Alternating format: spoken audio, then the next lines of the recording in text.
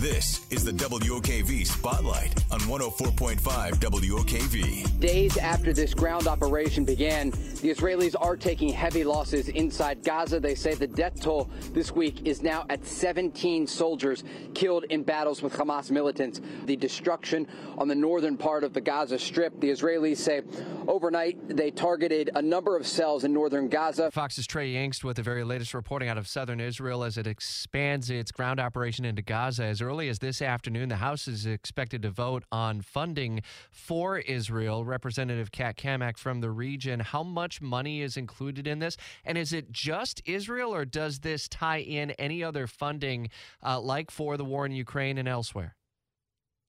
Well, good morning. And today we will be voting on a standalone package for Israel.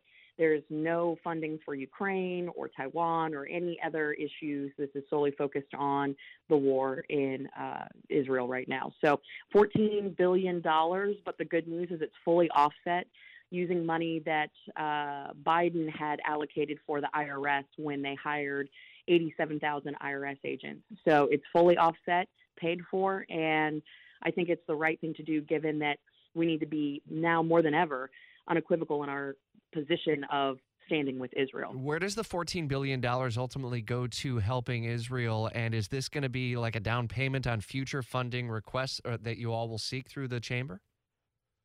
So right now, the $14 billion is really what is needed to get through the short term and long term.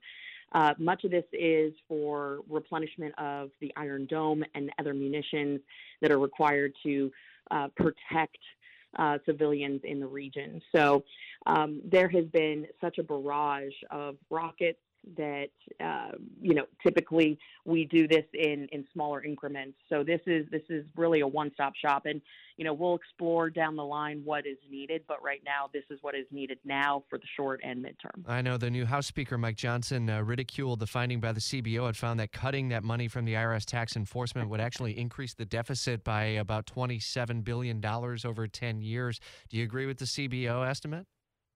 No, I don't agree with the CBO. The CBO has a very unique way of doing math.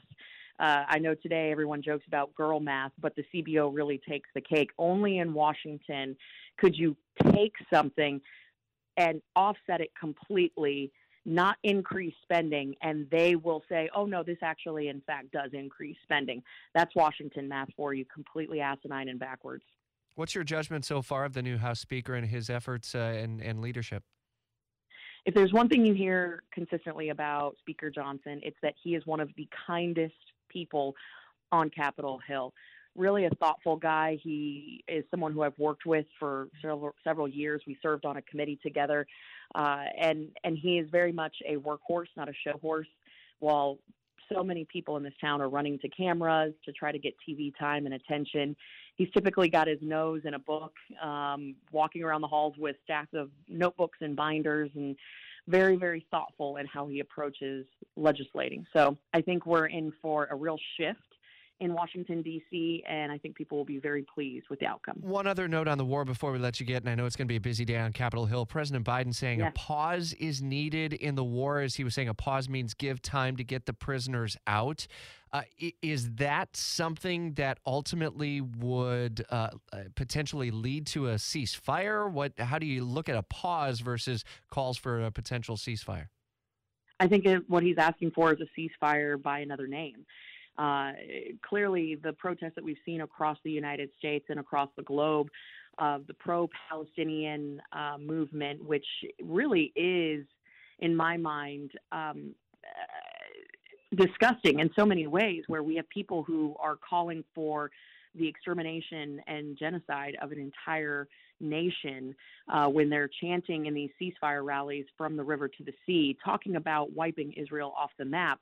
I think the Biden administration is fearful they're losing their radical left base, and so they are looking for ways to kind of scratch that itch. But in terms of the realities on the ground in theater, there is, no place that we should have in demanding that Israel does not take action for the horrible atrocities that have happened to their people. And furthermore, We know that Hamas utilizes these opportunities to further embed. They have an incredible tunnel network within Gaza, and they have no remorse when it comes to using innocent civilians as shields. So why would we give them more space and opportunity to do that? It makes no sense. Northeast Florida Representative Kat Cammack, appreciate your time this morning on Jacksonville's Morning News. It's 8:56. If your restaurant has slow bathroom drains and grease blockages, call Superior Plumbing and Pipelining. Superior Plumbing and Pipelining's high-pressure sewer jetting and camera inspection of the drains will assure your peace of mind at your restaurant. Request a free estimate at SuperiorPlumbingJacks.com.